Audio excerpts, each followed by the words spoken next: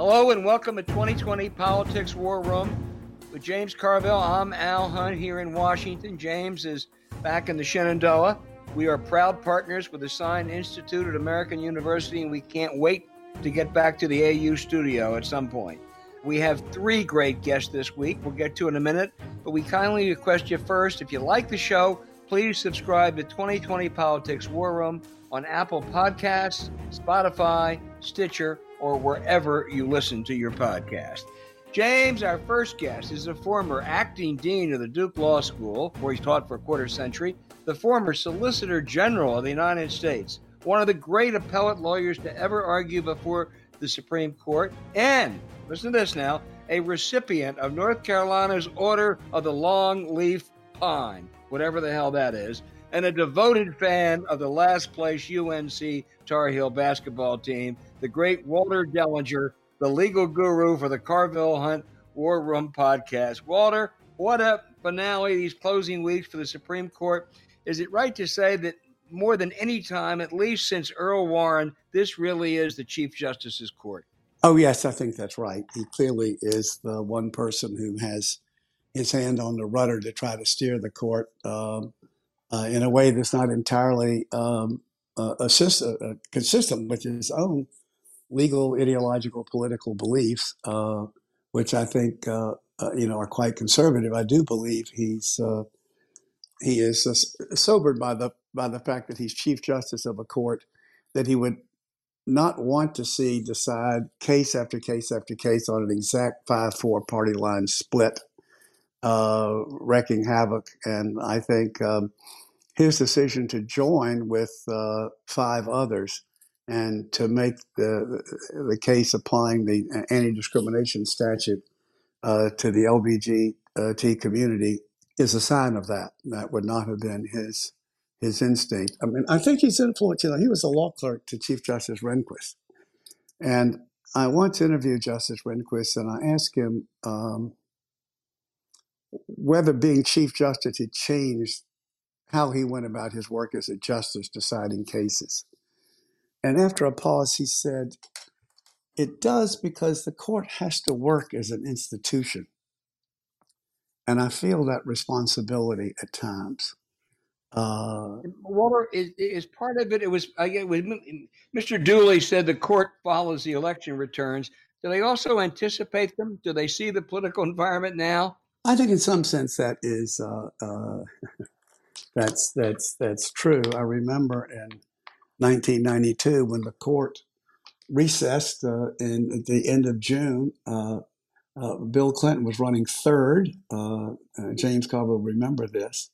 And running third behind President Bush and Ross Perot.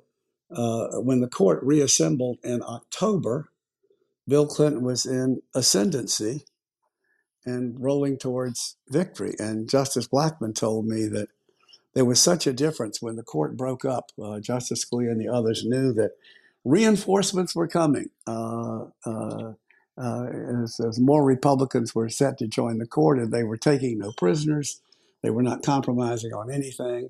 And when the court returned in October, the atmosphere was quite different as they realized that Bill Clinton was going to be naming the next group of Supreme Court justices. Yeah.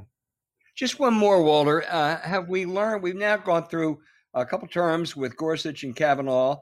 There were a few exceptions, but they still look pretty much like a right-wing conservative Republican, don't they? I think that's right. I mean, Gorsuch does show signs of being quite seriously devoted to methodology. I mean, sometimes his gut level instincts about what's right and wrong, in a large policy sense, might override his methodology. But in the case involving sex discrimination, he seemed quite wedded to his methodology of looking at the text and saying that these people are being discriminated against, quote, because of sex, and that for him was determinative. Now, listen, I think there are things that they care about. Both Gorsuch and Kavanaugh are going to care about reducing the size of the government. They're going to want to keep the resources in the hands of the rich. They are not troubled by the influence of wealth on the political process. They, indeed, I think they will welcome it. they would have joined, I think, in Shelby County, which gutted parts of the Voting Rights Act. They will be very skeptical of any legislation that has any redistributive effect, which could be a real problem if we ever have a progressive government. And but this, you know what they don't care about? They don't care about Donald J. Trump. They're going to be on the court for decades. They're going to be on the court for decades after he is no longer around. Yeah, that's true. Mr. Carville of the LSU Law School will now inquire of Mr. Dellinger of Yale and Duke. So, Walter, it looks like where Roberts and Gorsuch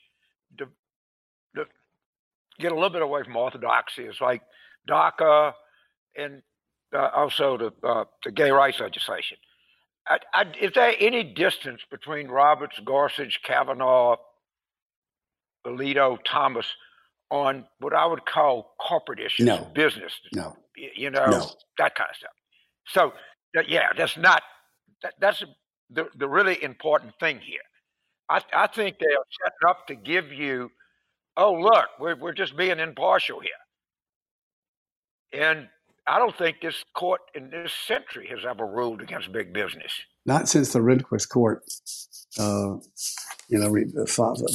thoroughly replaced the Warren court. There was an interregnum of the Burger court, right. But I think since then there's been a solid conservative pro-business majority. What concerns me about the future, if President Trump gains control of the court through another nomination in this term or nominations in the second term, which are sure to come, I really worry that if we ever have a progressive government, President, House, Senate, that they would be prepared to invalidate legislation that had a redistributive effect.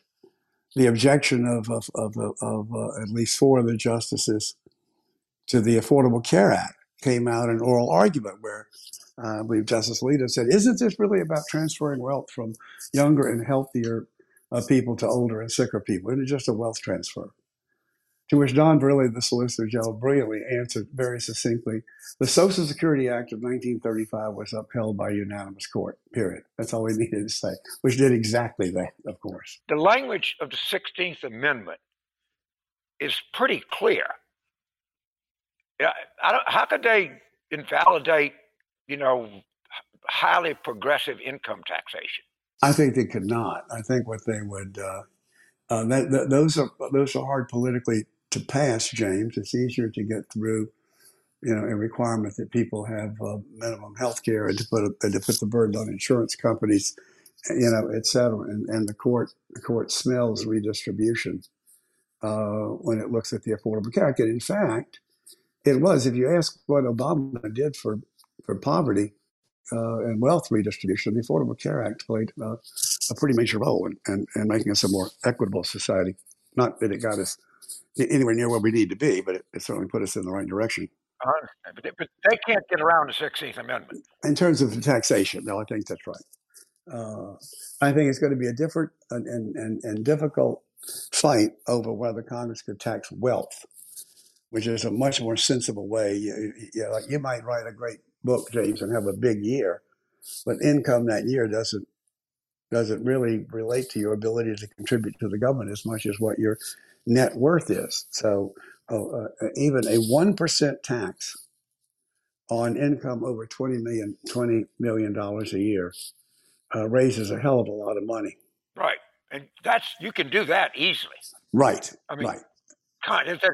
That's constitutionally permissible. Well, there's a debate over that because the 16th Amendment only applies to income tax, and the question is whether a tax on wealth, is the same thing as an income tax. Right, but if I made $20 million in a year, as opposed to having a $20 million net worth, they might say no. But what you really want, that's right. What you really want to do is to tax little Lord Fauntleroy, who's sitting on $40 million. You want to take the half that's over 20 million and subject it to 1% a year. And that's quite a progressive machine. I've defended the constitutionality of that as a proposal that's never yet been put forward by a presidential candidate, except it did come up during the Democratic primaries. All right. So did you, listeners, we do this podcast at 11 Eastern on Wednesday.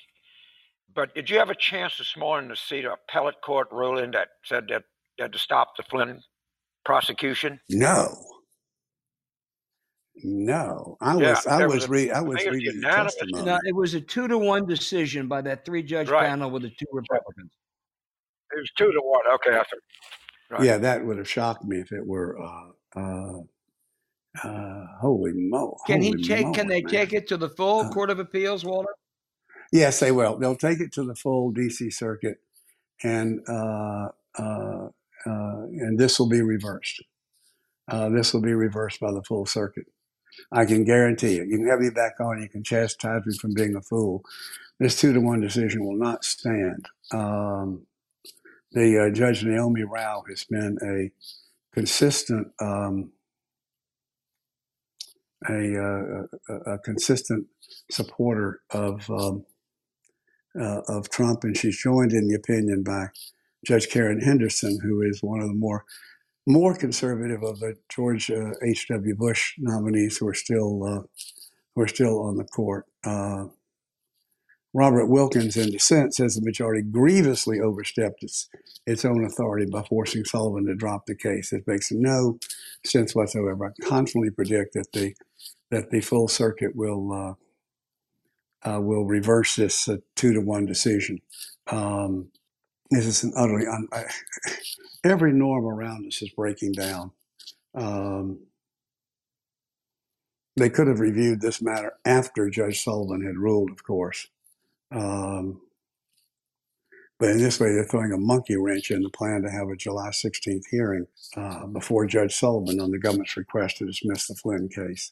Well, Walter, this gets to your least favorite and our least favorite attorney general. You know, the notion Bill Barr was a conservative, even a right wing attorney general who had some politics in his veins. Walter, he is a right-wing attorney general who's willing to bend justice in any way he can to suit the political needs of Donald J. Trump and William Barr. I think this is worse than John Mitchell. You know, I was asking whether he was the worst attorney general and thinking about Mitchell. I think he's been more effectively worse than John Mitchell. John Mitchell must be thinking from wherever he's looking up or down that, damn, I wish I had thought of doing that. When he looks at Barr, I tell you, like, here's the fundamental mistake I made about Bill Barr. I thought it was a good choice for a Trump attorney general, given that, because I thought that Barr had the cojones to stand up to Donald Trump when Trump tried to push the department around. And I was right about the fact that Barr has the capacity to stand up to Trump. What I didn't understand was how much he not only agrees with Trump, he's driving this agenda. The idea that Barr is some kind of puppet of Trump's completely misses the fact that it's the Attorney General himself who is driving this dismantling of the system of justice. And I find that just shocking. I don't know what has happened to Bill Barr in the time since he was Attorney General the first time to bring this about. I mean, it's. I was just reading the testimony, the Wednesday morning prepared statement of Assistant U.S. Attorney Aaron Zelinsky about the intervention in the sentencing of Roger Stone. It's just shocking. We have never seen this kind of politicization of the Department of Justice. Now, there's one sense in which politicization, to use that term, there's nothing wrong with a president and an attorney general setting the policy agenda of the department to say we're going to have more rigorous enforcement of the antitrust laws, or that we're going to make priority reviewing violations of civil rights by law enforcement, by state and local law enforcement officers. It's very different to say we're going to go after this particular police officer because he's the nephew of a political opponent of the president. Or we're not going to go against this other police officer because his family has been a political supporter of the president. That is a very different matter. And that is a line that the Department of Justice, in my view, simply hasn't crossed. Zelensky, who's a career prosecutor, said he had never seen interference in the role of prosecutorial decision making for political reasons, with the one exception of the United States versus Roger Stone. Well, I think the one good thing, Walter, that may come out of this is that when he's appointed these two U.S. attorneys, one of whom was a former Trump counsel in the White House, to look into what happened to try to really absolve Trump and people of any Russian interference and go after the people who were investigating. I'm sure what they're going to come up with now, I don't think it's going to have any credibility now, given Bill Barr's total lack of credibility. I think that's absolutely correct. I mean, history is going to judge Barr harshly. He's going to judge every enabler. He's going to judge every member of the United States Senate, especially every Republican member of the United States Senate, especially those who serve on the Committee of Jurisdiction, the Judiciary Committee, are going to be harshly judged if they stood by and let this happen.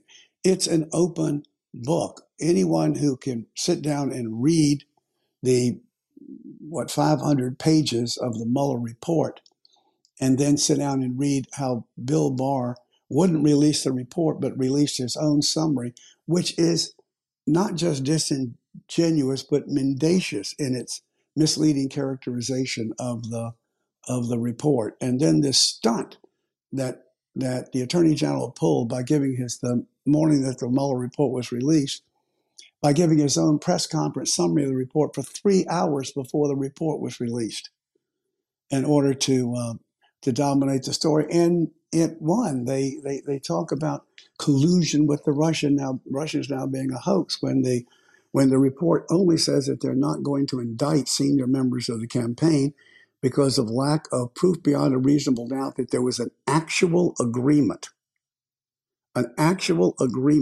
between campaign officials and the indicted 17 Russian military officials, when in fact the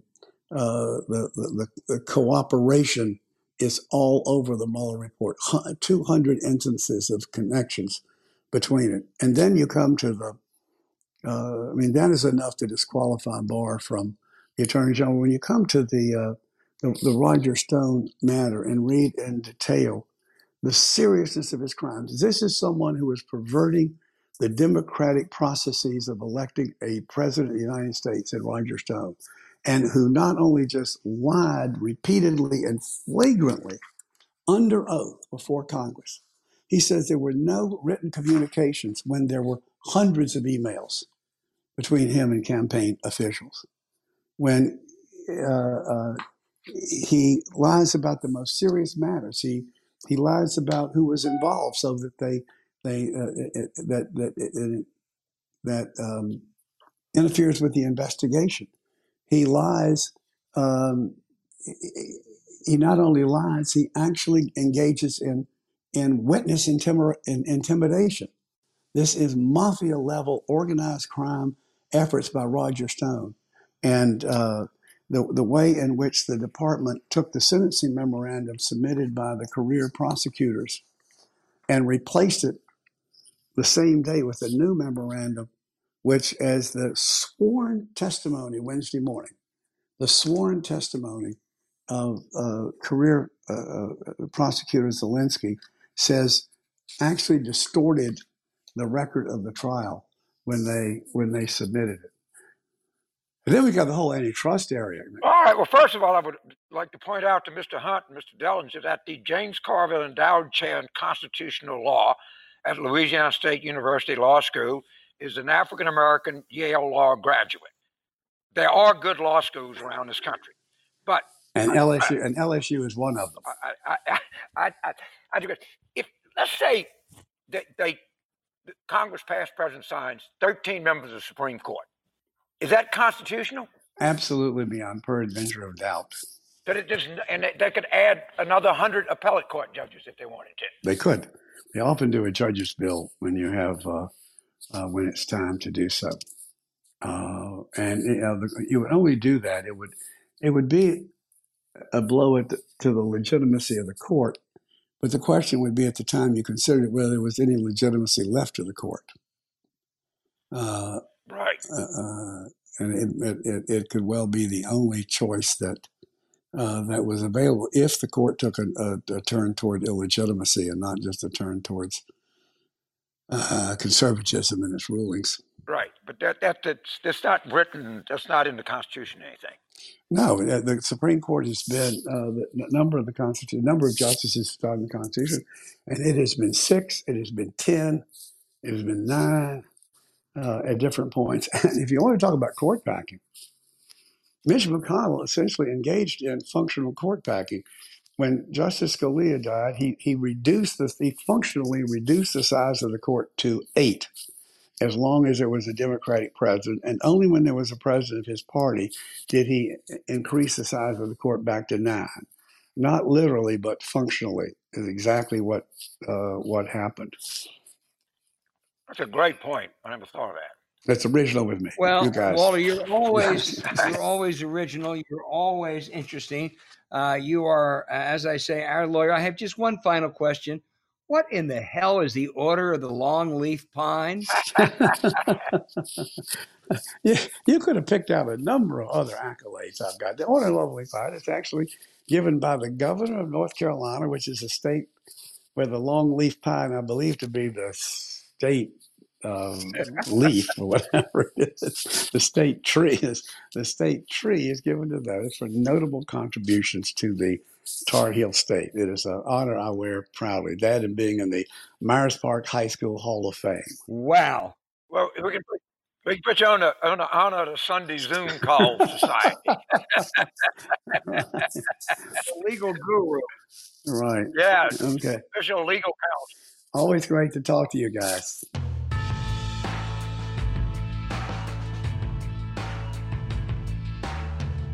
James, will the South rise again for the Democrats? 2 expert guests. Paul Begala, who was, of course, the brains of the Carville-Begala-directed Clinton campaign in 1992, one of the most genuine and insightful Democratic thinkers, a native of Fort Bend County, Texas, once represented by Tom the Hammer DeLay, and I think he's going to tell us how the times they are a-changing. And Keith Mason, a prominent Georgia lawyer, top aide to Zell Miller, former governor, advisor to Bill Clinton and Sam Nunn, among others, and a proud native of Gwinnett County. Keith, let's start with you. Gwinnett County, I think, is the second biggest in Georgia. It was once overwhelmingly white. It was Newt Gingrich country. Tell us what's changed. Well, there's been a lot of growth in Gwinnett County since that time, and a lot of people from diverse backgrounds have moved in. In fact, 25% of our population were not born in the United States. So it is a county, in my opinion, that looks a lot like the future of America, and it has a broad demographic scope. It's a county that's likely to go for Joe Biden this November? I think it definitely goes for Joe Biden. Just the question is how much. Stacey Abrams got 57% of the vote in 2018. Hillary Clinton got 51 in 2016. That's the first presidential candidate that has carried the county since Jimmy Carter in 1976. That's amazing. Just for historical purposes, what was George Bush getting back in 2004, for instance? Yeah, just roughly. George Bush in 2004 got 59%. John Kerry got 41. No, that's statewide. No, George Bush got 67% in 2004 in Gwinnett. Wow, 67 to Stacey Abrams 57. Do you think overall, that Biden will carry Georgia? I think he has a really good shot given the growth of our state and the diversity of our state. The big question is whether our people get the chance to vote. So, Keith, it's James. Yes, sir. If you just on election night, if you just kept your eye on Gwinnett, if Biden gets 60% in Gwinnett, he's going to carry Georgia. Yeah. Right? Yes. That means if you just look at one thing the whole night. Right.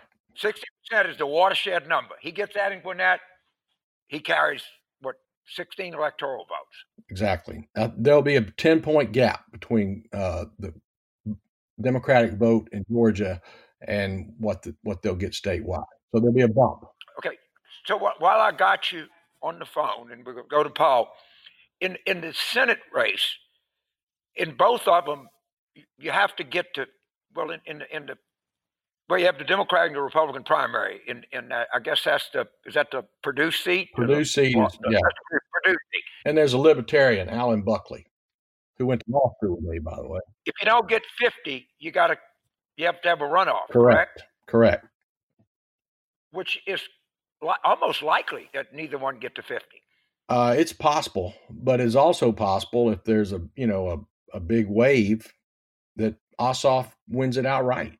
Just to clarify, Jim, just to interrupt for a second, isn't the other seat, Keith, in essence, a primary? The other seat is what is like they do in James's native state, Louisiana. It's what they call the jungle primary, and so it's multi-candidate. The last time we had an election like that was in the year 2000, when Zell Miller was appointed by Governor Roy Barnes to the Paul Coverdell unexpired term, and Miller, his primary opponent was former Senator Mac Mattingly, and there were some other candidates, but he won pretty clearly, but not by a lot, like 53-4. But he did carry Gwinnett County that year. So there's some chance we could have 2 Georgia Senate seats decided in January of 2021. Yes. The open seat, the Johnny Isaacson seat, the one that Kelly Loeffler holds, is the one that's most likely to go to a runoff. Right. But it's possible we could have 2. Wouldn't that be something? Right. And the other thing is January 5th, I think, is the date, something like that. Well, all right, let's go to the eyes of Texas. Paul Begala, tell us about your native home county, Fort Bend, Texas. Once, I think, represented by Tom the Hammer DeLay. Like Gwinnett, it's quite different today, right? It is. I'm old enough to remember when Tom DeLay was our pest control guy, and he got into politics because the evil EPA outlawed DDT, and that pissed him off so much he was my state representative, then he was my congressman. When I was a kid, there were about 50,000 people in Fort Bend County, in the whole county. Today, there's over 800,000. So when I was a kid, even in a Democratic Texas, Fort Bend County went for Nixon in 1968, even though Texas went for Humphrey. It went for Ford in 1976, even though Texas went for Carter. So it was a very conservative, very Republican county, the kind of place that produces Tom DeLay. But when you move from 50,000 people 50 years ago to over 800,000 today, and it has surged to the wealthiest county in Texas, median family income $106,000, things change. And today, there is no racial majority. It's less than 50% white, about in the 40s. Lots of African Americans, which there were when I was a kid, and lots of Latinos. But now, a swarm, a wonderful addition of first Americans and new Americans, rather, from Vietnam, from China, from the Philippines, from India, from Pakistan, from Nigeria. It is among the most diverse counties in America, if not the most. And that makes a whole new politics there. Well, just pack that in for a second, because it goes so against the conventional thinking. This is the richest, wealthiest county in Texas, and it's 60% minority.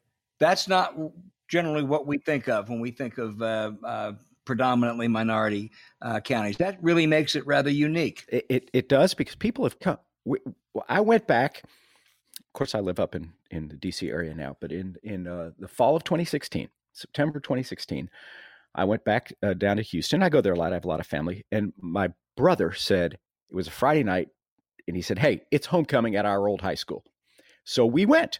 We hadn't been to our home county football game in decades.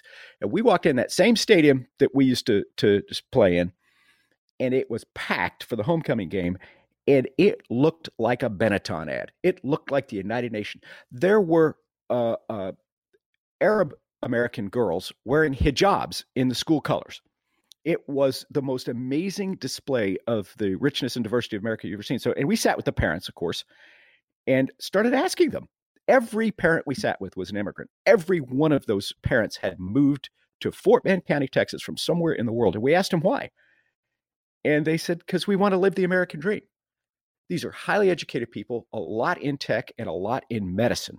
Houston is famous for being an oil city. It's really a medical powerhouse. And it has completely transformed this place. And I think for the good. Well, I'm going to introduce you to James Carville in a minute, but just finally, and what does that say about the politics? And I assume it must be a predominantly Democratic county now. And does that lead the way? We talked about Gwinnett County, 10 points, Biden wins the state. How about Fort Bend as a barometer for whether Biden can win Texas? Yeah, Fort Bend is probably still a little more Republican than Gwinnett. I'd defer to Keith on that. But Hillary won narrowly, 51-52. Beto O'Rourke in 2018, without a surge that the presidential candidate usually brings in turnout, he won there as well. So I would look for it to be a bit of a bellwether. If the margin moves up, and I think it will, I think Biden is showing enormous strength among college-educated whites and among immigrants, which is, and African-Americans and Latinos, that's my county. So I do think there's a real chance. The race to watch there, in addition to Biden, is the congressional race. Tom DeLay was my congressman for a generation. And now the Pete Olson is retiring. The seat is open.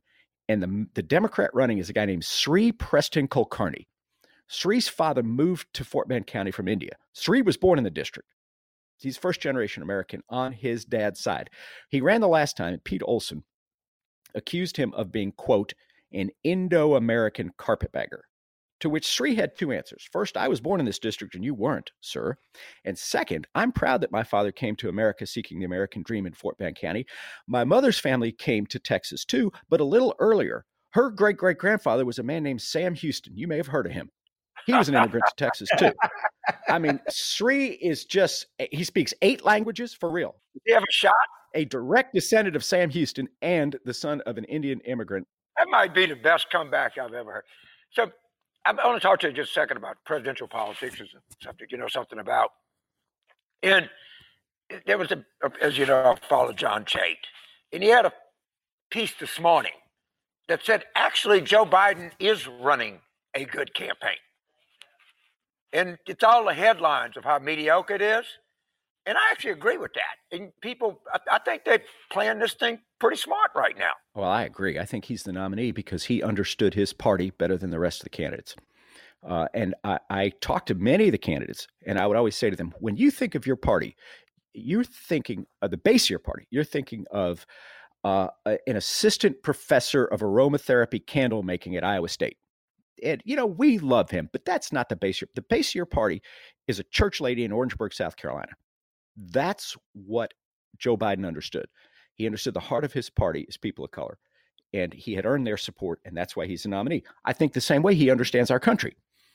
And I think he has been dialed in exactly where what the country wants, which is unity, reconciliation, healing, integrity, but also not extremism. I thought he was very deft when he put aside this notion of defunding the police and instead redefined what we need to do in terms of having more folks who are maybe better trained in mental health care and other things that the cops are mishandling now.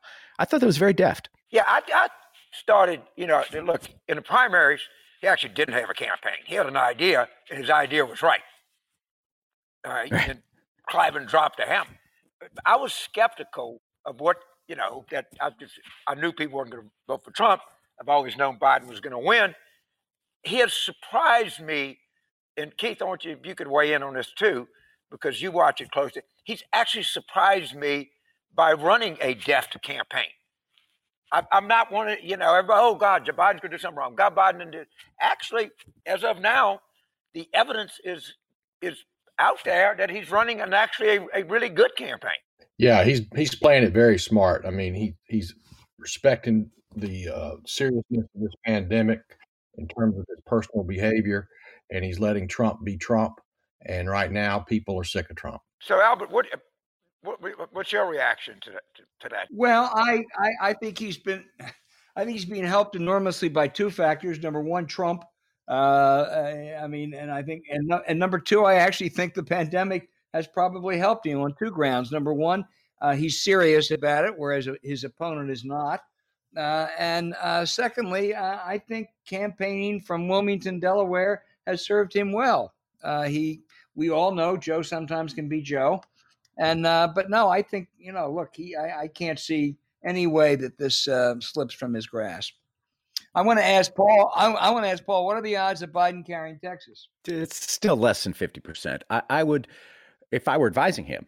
Well, actually, let me stop. If I were advising Mike Bloomberg, and I know he listens to this podcast, Mr. Bloomberg, mayor, put $100 million in Texas. You got $67 billion. You spent like $500 million on your presidential campaign. Put $100 million in Texas, and you will accelerate its movement to a democratic state, which will revolutionize politics in America.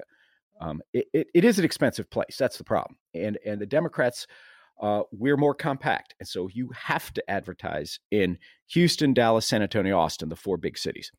And that's gruesomely expensive. But the Democrats are pushing very hard. There are only 9 seats flipping from taking over the State House of Representatives. And every one of those, and Paul, I'm told that there are 9 seats that are Republican held now in that State House that either Beto or Hillary carried. Or both, yes. Either one or both, yes. Which gives them a real shot. It does, and this is a sea change. It's hard to really imagine. My son Billy is 24, and he's now working in Texas in Democratic politics. Since the day he was born in Texas, no Democrat has won a statewide election. There have been over 180 statewide elections in the last 24 years. Not a single Democrat has won one. Not for a statewide judgeship, not for the state land commissioner, nothing. That is a bit of a trend. But I do think we saw Beto crack it, and I do think that there's a chance that this thing tips in this election cycle because of the combination of patterns of immigration and college-educated white people in the suburbs just getting sick of Trump, just the way Keith was talking about. So I want to get to 3 of y'all. All of us we all talk. I talk to 3 of y'all all the time, and none of you particularly agree with me. But I've had this theory that there's more than just an infinitesimal chance that Trump chooses not to run. He had a horrible night last night, and at North Carolina 14th, in Kentucky 4.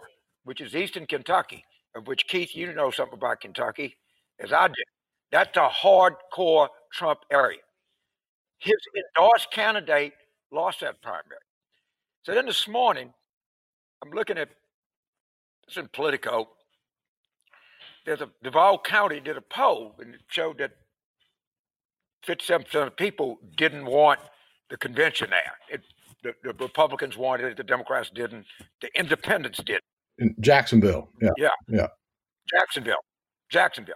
But the interesting thing in that poll was in Duval, which is the belle of all Florida, all right? Trump carried it by 1.3 in 16, which is probably pretty close to his margin. The DeSantis favorable was 49, unfavorable was 49. The Trump unfavorable was 61. Now, I don't know how good the poll is, but you got voters really making a distinction, and I'm sure these are Republican voters making that distinction. I mean, the crowd of 6,200 people in Tulsa, I said, well, maybe that didn't mean anything to the pandemic or people didn't want to go. I think his base is starting to loosen and loosen fast. And I present those 3 events as evidence of that. Do y'all find that persuasive? No. I think there is a weakening of him down there. I spend time down there, and people are worried about that convention coming. And it's also seeping in up the Georgia coast, which is only 90 miles from Jacksonville anyway. And they'll be up there. People are worried, and that area is getting more outbreaks. Paul, you think there's any real chance he won't run? 0. Less than 0. If there's a number below 0, I was a liberal arts major, so I don't know. But I mean, James, I love you, the smartest guy I know. There's not a chance. What narcissist has ever said this? Turn off the camera. He can't not run. What's he going to do? Spend more time with his family? Okay. It's a very practical legal evident. reason. Let's ask Walter Dellinger. It is getting increasingly. But he's got a wolf by the ears. But he gets Pence to pardon him. So he has to resign now, not just not run. He's going to resign. Constitutionally not sure. He's going to dump Mike Pence. Yes. It's going to be opposite. He's going to dump Pence. He's going to put Nikki Haley on the ticket. Okay. He is going to lose so bad. So bad. He's going to, right now, the Real Clear Politics average is, he's at 41.1. The 538 is 40.9. His approval is 41. All right? The wrong track is 70. He is going to lose by double digits and more than low double digits. And it's becoming apparent. And his base is weakening. And the one thing he can't take with his brand is a humiliating defeat, of which he is certain to get. And he will figure that out. And he'll say, look, I accomplished more in 3 years and 9 months than Franklin Roosevelt did in 12 years, a Lincoln, a George Washington. Well, I don't give a shit anything. And I've changed the regulatory system, the tax code, immigration laws. I've changed the federal judiciary. And the deep state and the fake media, I'm going out and starting a television network, and I'm coming back and I'm running in 2024 because the country is going to find out it can't do it out. Well, Paul, I think it's greater than zero, but I am closer to you than I am to James on this for one simple reason. And our guest a couple of weeks ago was Tim O'Brien, who said you can never possibly overestimate how self-delusional Trump is.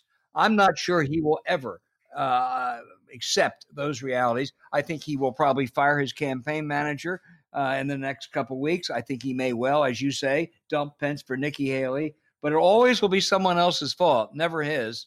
And I think that'll last right up on November 3, and then he'll do the same song that James just sang. All right. Look, he did not look like a man that was delusional when he walked off of Marine One.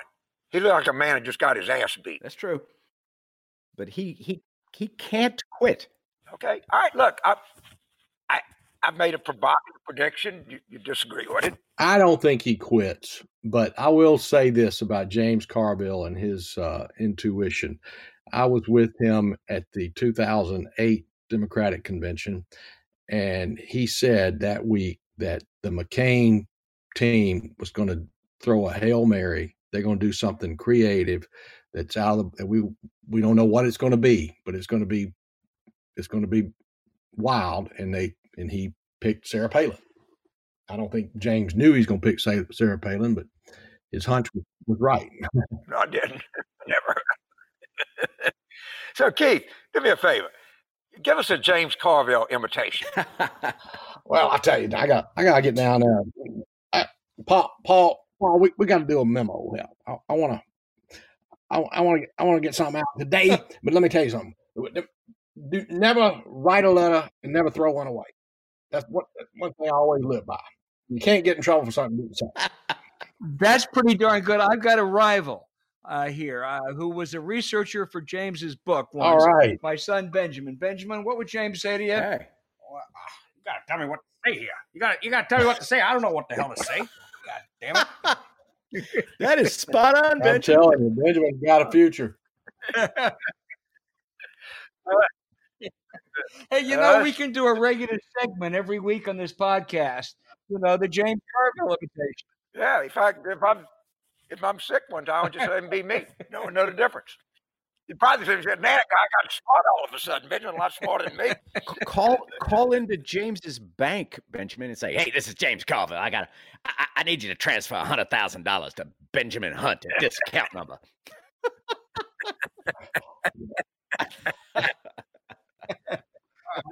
What is this? Wells Fargo, okay? Listen, I got to transfer $100,000. If you could just, get that done.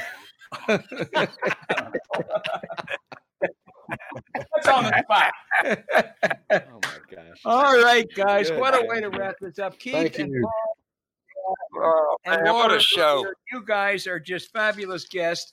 And I want all of our audience on November the 3rd, look at Gwinnett, look at Fort Bend, because they are going to be leading indicators for two really important states. So thank you, guys. I have one question, Paul. In your gut, if we get 56 in Fort Bend, do we win Texas? I think you got to get like 60. I would make that the Mendoza line in the same way it is with Gwinnett. You got to roll it up in the suburbs. Just watch those two counties. To hell with everything else. Not exit polls, not nothing. Watch Gwinnett and Fort Bend. You got the tip right here. Politics 2024. You heard it here. You're right, James. Gwinnett and Fort Bend. Listen, guys, you were just great. Walter was great. Thank you so much. Thanks a million, guys. It was fun.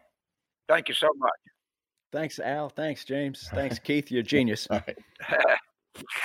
And Benjamin, you're about to be a millionaire. Benjamin's the smartest man in the room. He's going from 100,000 to 1 million. All right. And I want to thank everybody for listening to 2020 Politics War Room. Follow the show on Twitter at Politics War Room. You can also email politicswarroom@gmail.com. That's politicswarroom@gmail.com. And if you have a comment or question for us, let us know what you think of the show. Thank you for subscribing. Tell the mailman about it. Tell your cousins. Tell your grandchildren. Tell everyone you see, as long as you're social distancing. James, this was really quite a show. Gosh, it was fun. Oh, it's better than us all time. It really was. All time.